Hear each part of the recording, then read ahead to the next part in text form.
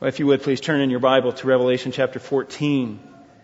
As we work our way through this book, chapter 14, we're well into this book now. We're beginning to understand where we're going, this vision that John is having and the direction that he is moving, and one right after the other, these visions that God has given him and he's recorded for us. And it's extraordinary things. And as we mentioned at the very beginning, chapter 1, this is a blessing. This book is a blessing to us. And when we read this passage, we look and we think, well, where's the blessing in this? But we are glad to know what's going to happen, even how gruesome it is. Let me begin reading in verse 14, Revelation chapter 14, verse 14. Then I looked, and behold, a white cloud, and sitting on the cloud was one like a son of man, having a golden crown on his head and a sharp sickle in his hand. And another angel came out of the temple, crying out with a loud voice to him who sat on the cloud, "Put in your sickle and reap, for the hour to reap has come, because the harvest of the earth is ripe." Then he who sat on the cloud swung his sickle over the earth, and the earth was reaped.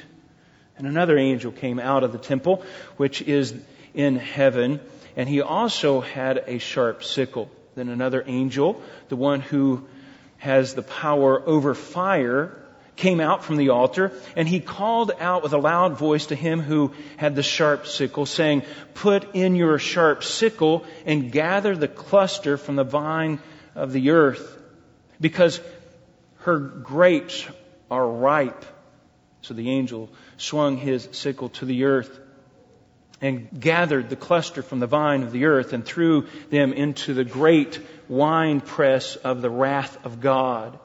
And the winepress was trodden outside the city, and blood came out from the winepress up to the bridle of the horse's bridle for a distance of 200 miles. Let's go to the Lord in prayer. Father, we just thank you for the privilege of gathering together. It is a wonderful time, a wonderful thing to sing praises to you. But Lord, our hearts are drawn to this word. Our hearts crave this word. This is our life. We can live without bread, but we cannot live without this word, Christ says. And Lord, we just long for it, and we just thank you for its meaning to us, for what it is to us, that's sustenance to our body, that's spiritual life to us. And Lord, may we give it the honor and the respect that is due. May we have understanding and clarity today, and then sober minds to be able to carry it out. We pray these things in Jesus' name. Amen. Now, this is a gruesome picture. We've already seen that. It doesn't take much to realize what's going on here. It's gruesome. But pictures are powerful things. This is a gruesome picture, and it's a powerful thing. We're shocked and we're sobered. Sometimes it's a good reminder for us when we see shocking pictures of aborted babies, the way they have been brutalized and taken out of the womb, and we see that and we're shocked. It's a shock to our system, and rightfully so. It's a brutal thing. It's a terrible thing. It's hard for us to see and to look at the bodies piled up when we look at the Holocaust pictures. But they're powerful things. We need to look at them from time to time and remember this is what man can do. This is the power of sinful people, sinful mind. I have a friend on Facebook. Somehow he's connected to the seminary, the college, the master's seminary. He is in some country that I don't even know, and it's all of his posts are in a language that I don't know. And from time to time it catches my attention, but he will post gruesome pictures. He will go into villages, and sometimes you see a whole village is just brutally murdered, body after body, and you just wonder where is this? And it's very hush-hush, and But sometimes the pictures get out, and I think He's trying to leak these pictures so that we, as Dave is talking about, could be the persecuted church. We know that it's out there. We seldom see pictures of it. But it's a sobering thing. It's a shocking thing. Pictures are good. They're good reminders for us. And when you look at this, John is giving us a picture. It's a picture. This is a picture of the full wrath of God. And we need to see it. No matter how gruesome it is, no matter how hard it is to look at, we need to see it. It needs to cause us to be shocked. It needs to cause us to fear this God that we worship and bring some soberness to what we do. We need to see this. This is judgment. And it's judgment in an apt time. And it's judgment under control. It's calculated, but it is judgment. And it is wrathful. But we know that. We anticipate Christ coming at some point. We know that Christ is going to come and He will reap this earth. He will clean this earth up and bring it to judgment. And John gives us a glimpse of that in Revelation 14 here. And he does that with the theme of a harvest. It's a little bit easier to take. It's not as gruesome when we think about it in the context of a harvest, a garden. And that's what John is doing here. And what's happening is a reaping of unrepentant sinners in the day of judgment. A reaping this mass slaughter to bring them to judgment. And we see actually two different harvests going on here. The first harvest is a grain harvest. It's a grain would be cut down. And this would be seen, the details will be seen in chapter 16, when those bowl judgments are just being poured out one after the other. And God, in His righteousness and holiness, is destroying the Antichrist empire. The second one is a grape harvest. It's a grape harvest. And this is probably referring to the Battle of Armageddon. This is just another scene of that. Just the harvest of the grapes. Destruction of all those enemies of God that come up against Him. And He just slices them off and crushes them. We see God is exercising His right to call men into account for their actions. That's all this is. God has reserved the right. He has created us, and it is time for us to face Him, and He can swing His sickle anytime He wants and calls us into account. Now, someday every person will stand before God, and we know that Christ is going to return and purge. And the question that's answered for us in this passage is, how does Christ purge? How does He do this? And we see this picture of Christ purging the earth, cleaning the earth before He establishes His throne. So we have a grain harvest and a grape harvest. And John points out three things in each of these. He points out the reaper, who's doing the reaping. He points out the ripeness of the harvest. And he points out the reaping itself. So let's look right at it. The grain harvest here in verse 14. Then I looked and behold. Now this is when John is doing a transition. This is what he does. This is just a common phrase now that we begin to see a pattern of in Revelation. And we looked and behold. So this other vision, this thing catches John's eye, and it's this white cloud that's majestic and glory. And sitting on the white cloud, sitting on the cloud was one like a son of man. That's probably Christ, like a son of man, having a golden crown on His head and a sharp sickle in His hand. This is probably a reference to Christ. Even in the Old Testament, Daniel chapter 7 and verse 13, Daniel gives us a picture of the Son of Man, or a Son of Man. He calls it the same terminology here, a Son of Man. He's coming in the clouds. In the New Testament, it's interesting fact that this is the most common phrase that Christ used about Himself. He is the Son of Man. And if you look back in Revelation chapter 1, we see that He is called the Son of Man. Verse 13, and in the middle of the lampstand. Remember, He is in that lampstand. He is in the middle of the lampstand. I saw one like a Son of Man, and He is robed. And it just goes on and describes Christ. That's Christ. There's no doubt about that. I think we can see that. It's just Christ, and He has a golden crown on His head. Now, this is not a crown that a king would wear, not a diadem like we've seen in the past. This is a crown given to them as a victor. This is a victor's crown. It is gold. He's obviously victorious here. And He has a sickle in His hand. There's two kinds of sickles. You probably, you are, I'm sure, aware of a sickle. There's a short sickle that you could just take with one hand and use, and then there's some long ones. But it has a curved end so that so you can grab the wheat, and it is a razor sharp iron edge, and it's designed to cut. It's designed to cut. And some are long and some are short, but you get the picture. You understand what they're used for. It's a sickle. When Christ came in, we might call it a scythe or a scythe.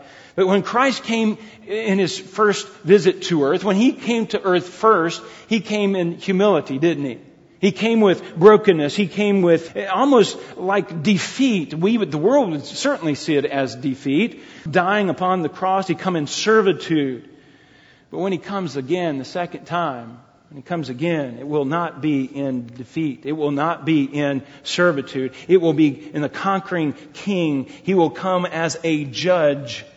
Remember, He has the title deed of the earth. He took that, and He has every right then to cleanse the earth, to purge the earth.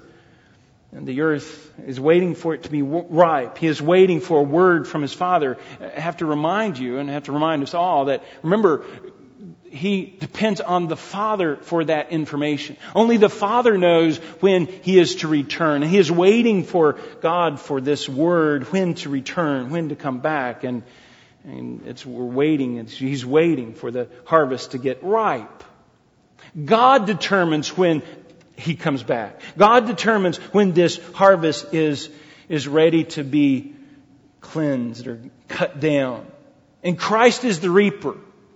He is the reaper. And He is waiting. He has the sickle in hand, and He is waiting. He's sitting, and He's waiting a word from the Father. I think you get the picture. Now, we've all waited, haven't we? We've put seeds in the ground, and we've waited for that harvest to come up. I have a few patches in my grass that I have to patch, and I put some, just some grass seed yesterday. And I get up this morning, what do? I water it last night. I get up this morning, what do? I go back out and I look. Is it starting to grow already?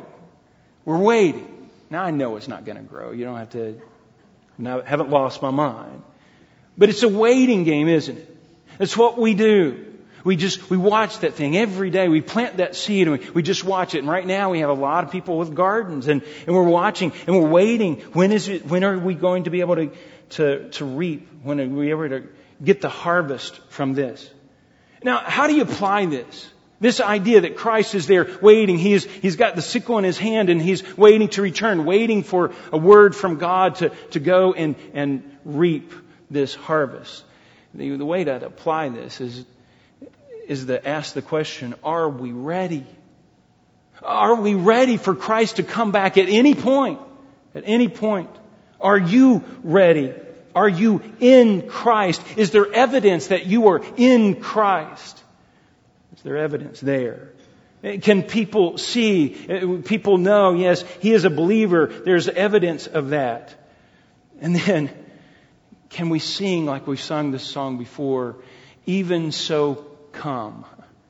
Are we ready to the point to say, Lord, please come. I beg you to come. We're anticipating. We're waiting. Your church is waiting for you. And that's the heart of a believer, isn't it? We're anxiously awaiting, but let me tell you, it is going to be in a day of judgment. Now, of course, the believers, the church is waiting, I believe, for the rapture, where we'll meet Him halfway in the air and we'll go up to be with Him. But He is going to come in judgment, and man has to be ready. Are we ready? Are we ready? Look at the ripeness here in verse 15. You need to understand this ripeness. And another angel came out of the temple. A temple is where God dwells. And obviously he has this word from God. Comes out of the temple, crying with a loud voice. He's got authority. He's been delegated by God with this message. There's a sense of urgency, a sense of power and authority that he has here. Comes out of the temple, crying with a loud voice to him who sat on the cloud. That says to Christ. This is the word that they've been waiting for. The word has come, sent by this angel. And he says, put in your sickle and reap, for the hour to reap has come, because the harvest of the earth is ripe. The hour has come. This is the time that they've been waiting for. Remember Solomon. Solomon said, there's a time for everything, isn't there? There's a time to sow, and there's a time for reaping. And this is the time for reaping. We think there's always just going to be in the time of sowing, but no, there's going to be a change. The word reaping here is an interesting word. It's dried up. It's to wither. This would be when wheat would get to its point to cut it down, but almost overly ripe. To the point that it is just too hard. It's ready to be cut down and just thrown into the furnace, thrown into a fire, easily burnt at this time. Now, there's a picture of this in Proverbs chapter 5. Proverbs chapter 5, and I want you to see this. This is the ripeness of sinful flesh in the sense that it is dry. Now, there's some imagery going on here, and I want you to see this. I think I have some of this in Proverbs chapter 5. I'm going to begin reading in verse 8. And this is Proverbs. So Solomon is communicating to his son, stay away from this prostitute, stay away from this wayward woman, because here's what's going to happen. If you keep away far from her and do not go near her door, the door of her house, or you will give your vigor, that's your life, your vigor to another, and your years to the cruel one. That's talking about Satan himself. You're going to give your years to that. You're going to be wasting your life. And strangers will be filled with your strength, and your hard-earned goods will go to the house of the alien, and you groan in your final end. When your flesh and your body are consumed, that's dried up. There's just no more life to be had there. No more life. You've sinned to the point your body's just consumed. Sin consumes us, folks. And you say to yourself, how I hated instruction, and my heart spurned reproof, and I have not listened to the voice of my teachers and inclined my ear to the instructor. And sin just had its way, and I did all that I wanted to do, all the sinning that I wanted to do, and now my life is consumed, and I hate it. And sin does that. Sin dries us up. And I believe this is talking about, here, it's talking about individually as well as corporately, as well as the earth. But that's just what sin does. It consumes us. It consumes our body. Sin wears us out and dries us up, or dries up our flesh. Satan deceives and drains our energy. The world consumes our focus, and in time runs out, and God is ignored, and His glory is lost and diminished. That's what happens. Dried up. Ready for God's wrath. Ready for God to just move in judgment. A couple years ago, I had a tree in my front yard. It just died. It was a beautiful tree. It was full of life, and the sun from every direction. The shape was perfect, and it just dried up. I have no idea why. Couldn't figure out why. Never did find out why. And we gave it several seasons. Maybe it would come back. Maybe life would come back in that tree, but it never did. And when I cut it down, and I'd cut down trees before, but I cut this down, and it was close to our pavement, and it hit the pavement. Hit that concrete and just shattered into a million pieces because it was so dry. It was hard to even know that it was that dead, that dry, but it was dead. It was past time for reaping.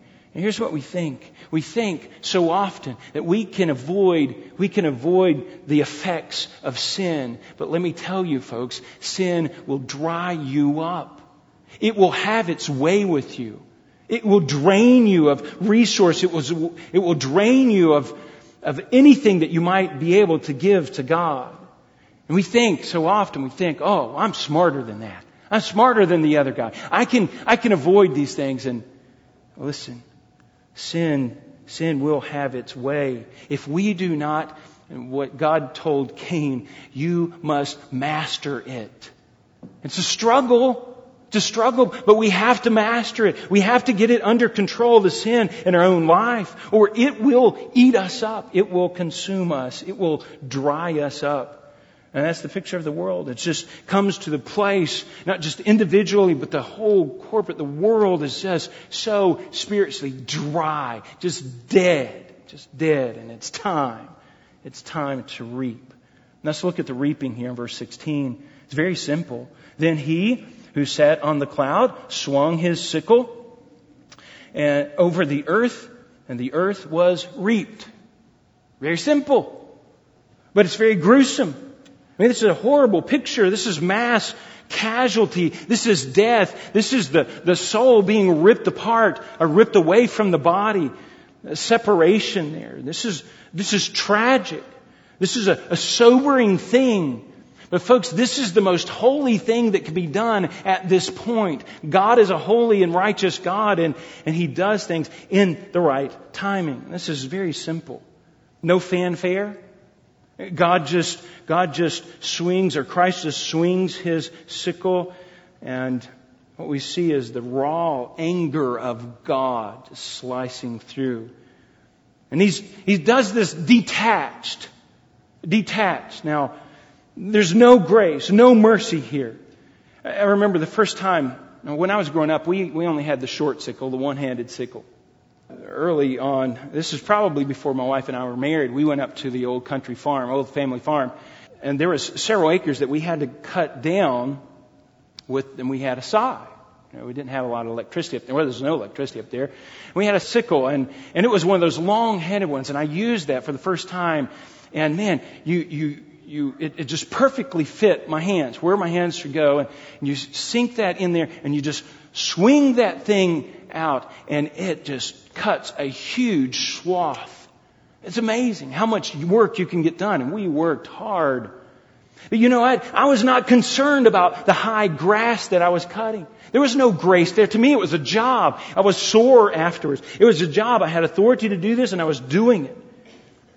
I was cold and calculating concerning the grass. I didn't really care about the grass. And folks, that's the picture here. God is cold and calculating. This is cold, calculating judgment, divine judgment. And it's swift punishment. Swift punishment. You say, how can God be so cruel? He has warned and warned and warned and warned. Now, in our parenting, often we will, in our anger, we'll grab our children up and just spank our children. We spank in anger. And in doing that, many times we're out of control. It's not a good thing. But there is perfect control here. This isn't just a reaction from God. No, the timing is right. The timing is perfect. And He just does it with calculated perfection. He just mows down man. You say, how in the world can we do that? Listen, folks, we bought into the lie of Satan that things are good. We are at war with God. The world is at war with God. And God is at war with the world. Now, we don't see it. Satan would love for us to think that, oh, God's this friendly. We can just coexist. And God is up there. He sees what we're doing. He's okay with it. No, He hates the sin and the sinner. He hates the sinner. He abhors the wicked, the Bible says. He hates the sinner just as much as He does the sin. He will send the sinner to hell. And He is angry. In Romans 1, we see that He is angry every day. His wrath is poured out. He is angry every day. And the problem with man is that there's no fear of God before their eyes. There's no fear. And unfortunately, sometimes I believe the church has contributed to that, to the world, because we've painted to the world this God who is just loving marshmallow. And we don't paint the picture of the grim reaper here. And folks, this is part of our message. He will send the sinner to hell, not just the sin. He will send the sinner to hell because this sinner is in rebellion against Him. They may not know it, but they're in rebellion against Him. And we tend then to soften our message. That's a little harsh for the unsaved to think and to consider. So we soften our message. But listen, folks, when God saves us, He saves us from Himself. His own wrath, His own judgment. And we say we want to present the good news of the gospel, but we have to also present the bad news. The bad news of a judgment that is coming.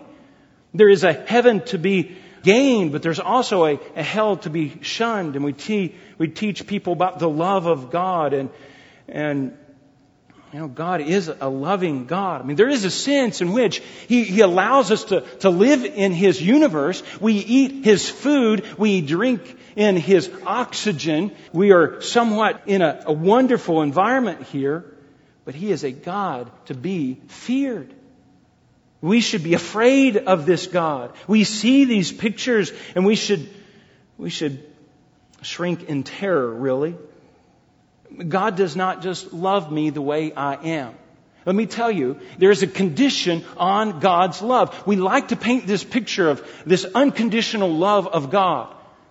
Now, there is an unconditional love. But we paint this picture to the world.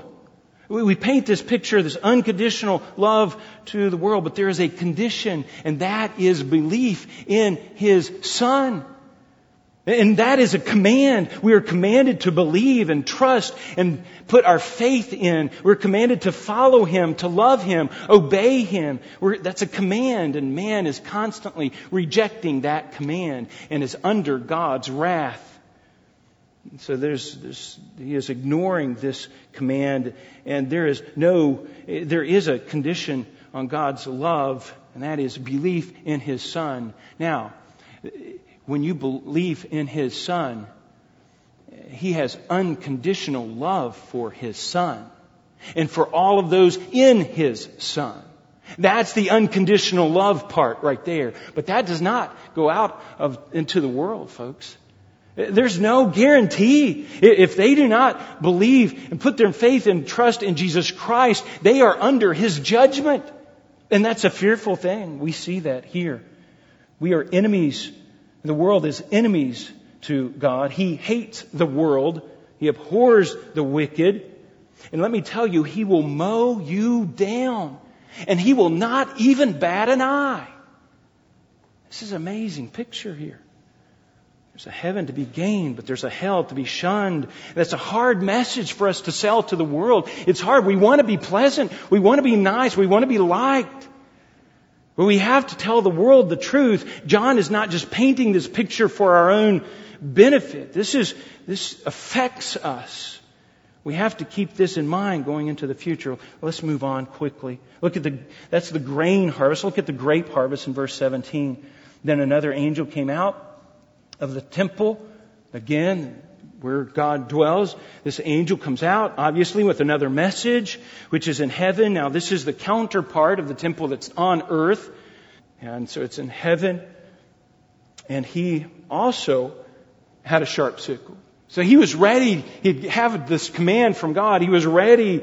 In verse 18, then another angel, the one who has power over fire. Now, that's an interesting statement. So you have this other angel, the one with the sickle, and then you have this other angel, and he has the one with the power over fire, and he comes out from the altar. Obviously, that's his place of ministry, the altar here. And he comes out, and he calls out with a loud voice to him who has the sharp sickle, this angel who is waiting. He has this sharp sickle. He obviously has his message from the Lord. He is going down and he is going to carry out his duties. But he has this other angel call to him. And he says, put in the sharp sickle and gather the cluster from the vine of the earth. Because that's the earth, her grapes are ripe. That's an interesting scene here. This angel is ministering there at the altar. Now this altar is probably the same one that's mentioned in chapter 8. If you turn over there, chapter 8 and verse 3, Revelation, it says, and another angel stood at the altar, the same altar, holding a golden censer, and much incense was given to him, so that he might add to the prayers of all the saints on the golden altar. What's happening there, and this is a picture of the Old Testament. In the Old Testament, they would very much be aware of this. Every day, twice a day, the priest would go to this particular altar and he would offer up incense. And it would be it would represent a constant praying, a constant going before the Lord in prayer. And this is what it's representing here. Verse 4, and the smoke of the incense with the prayers of the saints went up before the Lord. These prayers. Now these are probably imprecatory prayers. Lord, how long will you allow us to suffer? How long? When are you going to come? When are you going to reap vengeance upon your enemies here? And that's the idea. So this angel, he has his marching orders from the Lord. Go down and use this sickle. He obviously has his sickle in his hand. And then this other angel, the prayers of the saints, come to this angel and says to him, essentially, go get them. Thrust in your sickle. Reap. And what's happening here is it's time for the prayers of the saints to be answered. The prayers of God's saints to be answered. That's interesting because we're seeing an interesting thing happening here, how prayer works. God has commanded, God is doing this, but at the same time, the prayers of the saints, God will answer His prayers. It all comes from God. It's from the angels are carrying it out. And maybe we pray, but the source is ultimately God. The source is God. He's already given the command. But that command is infused, you might say, with prayer. The prayers of the saints. Does God consider that? Does God take that into account? I think so.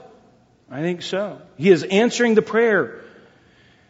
The only thing that I can compare that to, and try to illustrate this, is a turbo on a car. I know it's a bad illustration, but just hang with me. Growing up, you'd see Batman, and all Batman had to do is push this little button. And man, he had turbo speed and he could go really, really fast, Or maybe light speed when Star Wars came along and you can just push the button and you're at the other end of the galaxy. There's a turbo speed here. And so God has this command. He has this command to this angel, but then it's infused. It's infused with the prayers of the saints.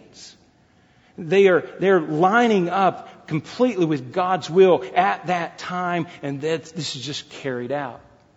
I don't know exactly how it works, but here's what I see, that prayer works. That God answers prayer. He does it in His timing, but He answers prayer. And the thing is the application for us is we must what? We must pray. God has commanded us. God has called us to pray. We must pray for each other. We must pray for our church. We must pray for our community. We must pray, Thy will be done. We must pray for our children. We must pray for our responsibilities. One of the things that I do with men when we get together, I pray for their responsibility. I pray that the Lord would bless them to carry out their responsibilities to the glory of God. Folks, prayer is so important. It's so important. We have a prayer meeting on Wednesday night. And we spend a lot of time in the Word, which is a good thing. But you know what? If the only thing we did on Wednesday nights was pray, as an assembly, we come together on Wednesday nights, and the only thing we did was pray, it would be completely worth it. Can you imagine what God would accomplish? what God would accomplish with the prayers of His saints infused into what He's already wanting to do. We must pray, and we have the privilege of being a part of what God is doing through prayer. Look at the ripeness here in verse 18, the middle of verse 18. And he says, and he called with a loud voice to him who had the sharp sickle, saying, put in your sharp sickle and gather the cluster from the vine of the earth, because her grapes are ripe. This is cluster of grapes. This is a little bit different scenario. You have grapes, so they have to take that sickle and cut that, and they throw that into the wine press, this big vat that they would have there, where the grapes then are crushed, and that juice, that red juice from the grapes would flow into these troughs. They would be probably stone troughs that they would have. And it is time. They're ripe again. Now this is a different word for ripe. For her grapes are ripe. This is the word that's used here is full. It's a different word than the other. It's not dried up, but it's fully ripe. It's in its prime. It's in its ripeness. And this ripeness essentially is the ripeness of man's sin.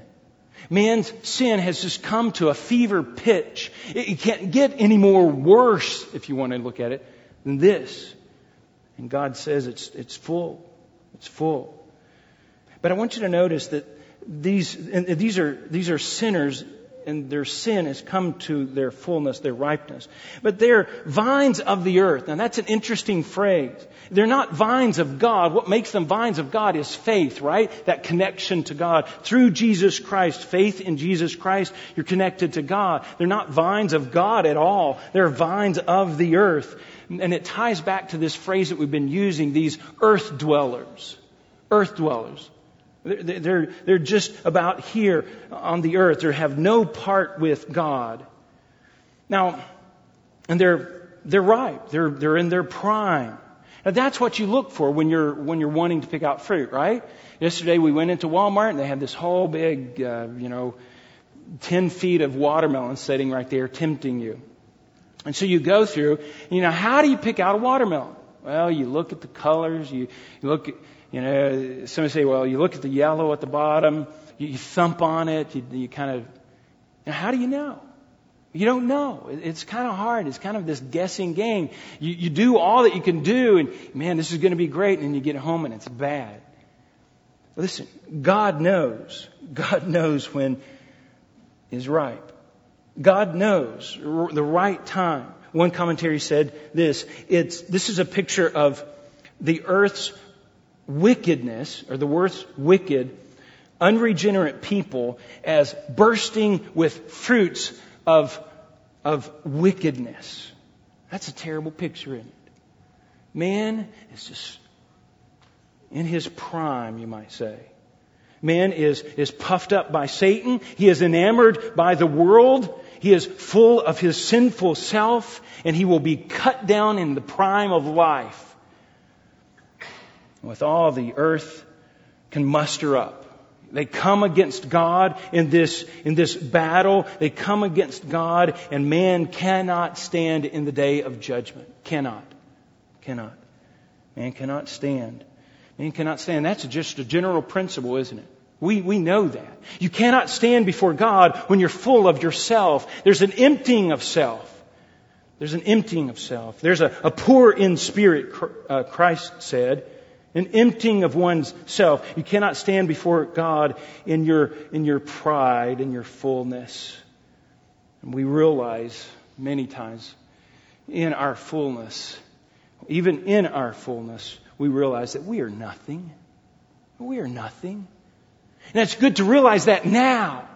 These people are going before the God of the universe, and they're in their prime, and they think they're going to win. And they're realizing it too late. And the question for us is have you humbled yourself? Have you poured yourself out? Have you rejected your own self and followed Christ? Rejected the way you were going to go and followed after Christ by faith, by putting your faith and trust in Him. That's the picture of the Christian life. And they are not there. They are full of themselves. Sin is like that too, isn't it? It dries us out, but it puffs us up too. It's this phoniness. It's like most cereal today. I mean, you eat that stuff and you just think, what's in it? 90% air. And that's man. There's nothing there. It's just a bunch of air just puffed up. Puffed up. Let's look at the reaping here in verse 19 and 20. So the angel swung his sickle to the earth and gathered the cluster from the vine of the earth. Again, they're tied to the earth. It's all about the earth. No faith in God. And they're thrown into this great wine press of the wrath of God. Thrown in there. Thrown in there. And it says, here's what happens. And blood came out. From the wine press up to the horse's bridle with a distance of about 200 miles. That's gruesome. That's a terrible picture to look at. That's a bloodbath. That's not a battle. That's a bloodbath. That's just a consumption of a human flesh. But I think that's what they want us to know. And there's a bit of hyperbole here. It wants us to see this is an extreme case. How do you even compare this to anything else? It's a little bit of hyperbole here. The blood maybe even splatter all over this battlefield. They say when you compare this, actually in chapter 16, toward the end of chapter 16, we'll see this battle of Armageddon when millions of people come into this valley to fight against God, and they're just wiped down, clean cut, you might say. This is a slaughter in battle, and the blood just flows down. Millions of people are destroyed. Let me show you one verse. Kind of puts this in perspective. Proverbs chapter 2. Proverbs chapter 2. I want you to see how God is at this time. Proverbs chapter 2, verse 1. Why are the nations in an uproar and the people devising a vain thing? They have these plans. This vain plan. The kings of the earth take their stand and the rulers take their counsel together against the Lord and against His anointed. That's the very time that we're talking about in the future. He says, let us tear their fetters apart and cast away their cords from us. We don't want to be tied to this man. We will not have this man rule over us, and they will come up against Christ. Verse 4, look at this. And he who sat in heaven laughs. These nations are a drop in the bucket to Him. They are nothing to Him. He can mow them down with one quick swing. And the Lord scoffs at them. Then He said, who speaks to them in His anger, and terrifies them in fury? That's God. They will come against God. And this will be in this battle of Armageddon. We'll look at that at some point. But that is no match. That is no match for God. There's one little phrase that we need to understand, though, in verse 20. And the winepress was trodden outside the city. That's interesting.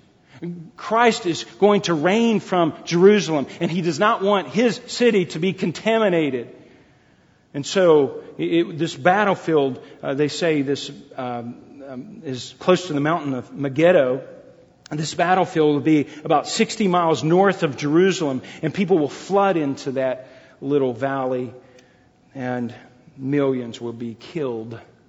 In fact, they said it could be that 200 miles could stretch the whole length of Israel, the nation of Israel. Now, this is a graphic picture. These people are learning firsthand of God's wrath, what God can do. And folks, anytime that man sins, anytime that man takes it upon himself to go contrary to the way God has instructed us to live, he is independent of God, and he is in rebellion against God, and he should be afraid. We should all be afraid. This is a God who can snuff out our life in a moment. In a moment. This is God. He is to be feared. Let's try to apply this a little bit. Folks, this is part of our message. This is part of our message. This is a hard thing for us to handle even ourselves, to see that we can serve such a gruesome God. But it's part of the message that we have for the world. Paul said in 2 Corinthians chapter 5 that knowing the fear of the Lord, we persuade men. We have to let this image this picture sink into our mind. And it motivates us to persuade people. Hebrews chapter 10 is a terrible thing to fall into the hands. It's a terrifying thing to fall into the hands of a living God. Hebrews chapter 12, he says, even in our worship, our reverence and awe, because He is a consuming fire. He is a God to be feared, folks. You say, well, that sounds too much like hellfire and brimstone preaching. And nobody likes that. It just turns people off. So what do? We just swing the pendulum way the other way. Oh, God is loving. You don't need to fear Him. No, listen, folks. It's both together, isn't it? I know nobody wants to hear this kind of harsh message. Gloom and doom, and we could say it in a loving way. But the reality is we are under God's judgment unless we put our faith and trust in Jesus Christ. We can, like I said, we can say it in a loving way, but this has to be part of our message. We have a fire alarm at our house, and some smart person thought it would be a great idea to put the fire alarm right above the stove, right in the kitchen, just right above the stove. It's just a little bit to the left. It's on the ceiling. We hate that thing. And Ruthie fixes pizza every time she just opens the door to check the pizza. We have to go and wave the fire alarm because we got to blow that thing because it's loud and it's obnoxious, and we hate the thing. And Ruthie said, "Can't you just get rid of that thing?" I thought, oh, yeah, man, just take a broom, man, and just whack that thing. That's what I want to do, right? But we keep that thing. Why? Because we need it, don't we? If there's a real fire, we want that alarm, this annoying alarm. Listen, folks, we are the alarm for the world. They're going to hate us. We're annoying, but we have the truth. And we have to come before the world and say, look, there's danger. There's danger. Listen to us. Listen to our message. Now look, I said we can do it in a loving way. But you know what? We're not the only ones doing this. You read in John chapter 16, one of the characteristics of the Holy Spirit, one of the things that He's going to do is convict the world of sin and what? Judgment. He's doing the same thing. In their heart of hearts, they know that we're right. And we come before them and we sound the alarm. Folks, this message has been hard on me because I've been too soft. It's too easy to present a God of love, a God of unconditional love that just come to Him. But the reality is there's a hell to be shunned, and He will mow us down. Guys, when you're cutting grass, you see something, oh yeah, I can just cut right over that, right? We don't want to get off this mower. We don't want to stop pushing and have to let go and have to get in front of it and get it. Maybe just mow it down. We don't really care what we're mowing sometimes. That's God, folks. When the time comes, He will slaughter mankind. He will do that. And we know that now. He gives us that information now. And it's a hard message for the world.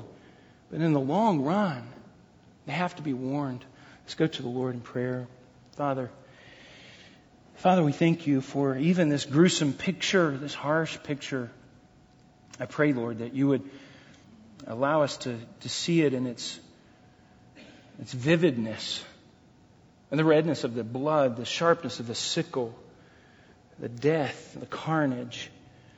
And Lord, allow that to motivate us, and allow that to fear You in the proper sense.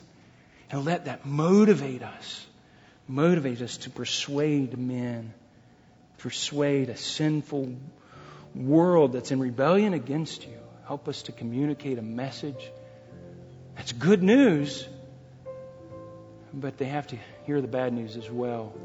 Lord, help us to have that right balance. And we pray in Jesus' name. Amen.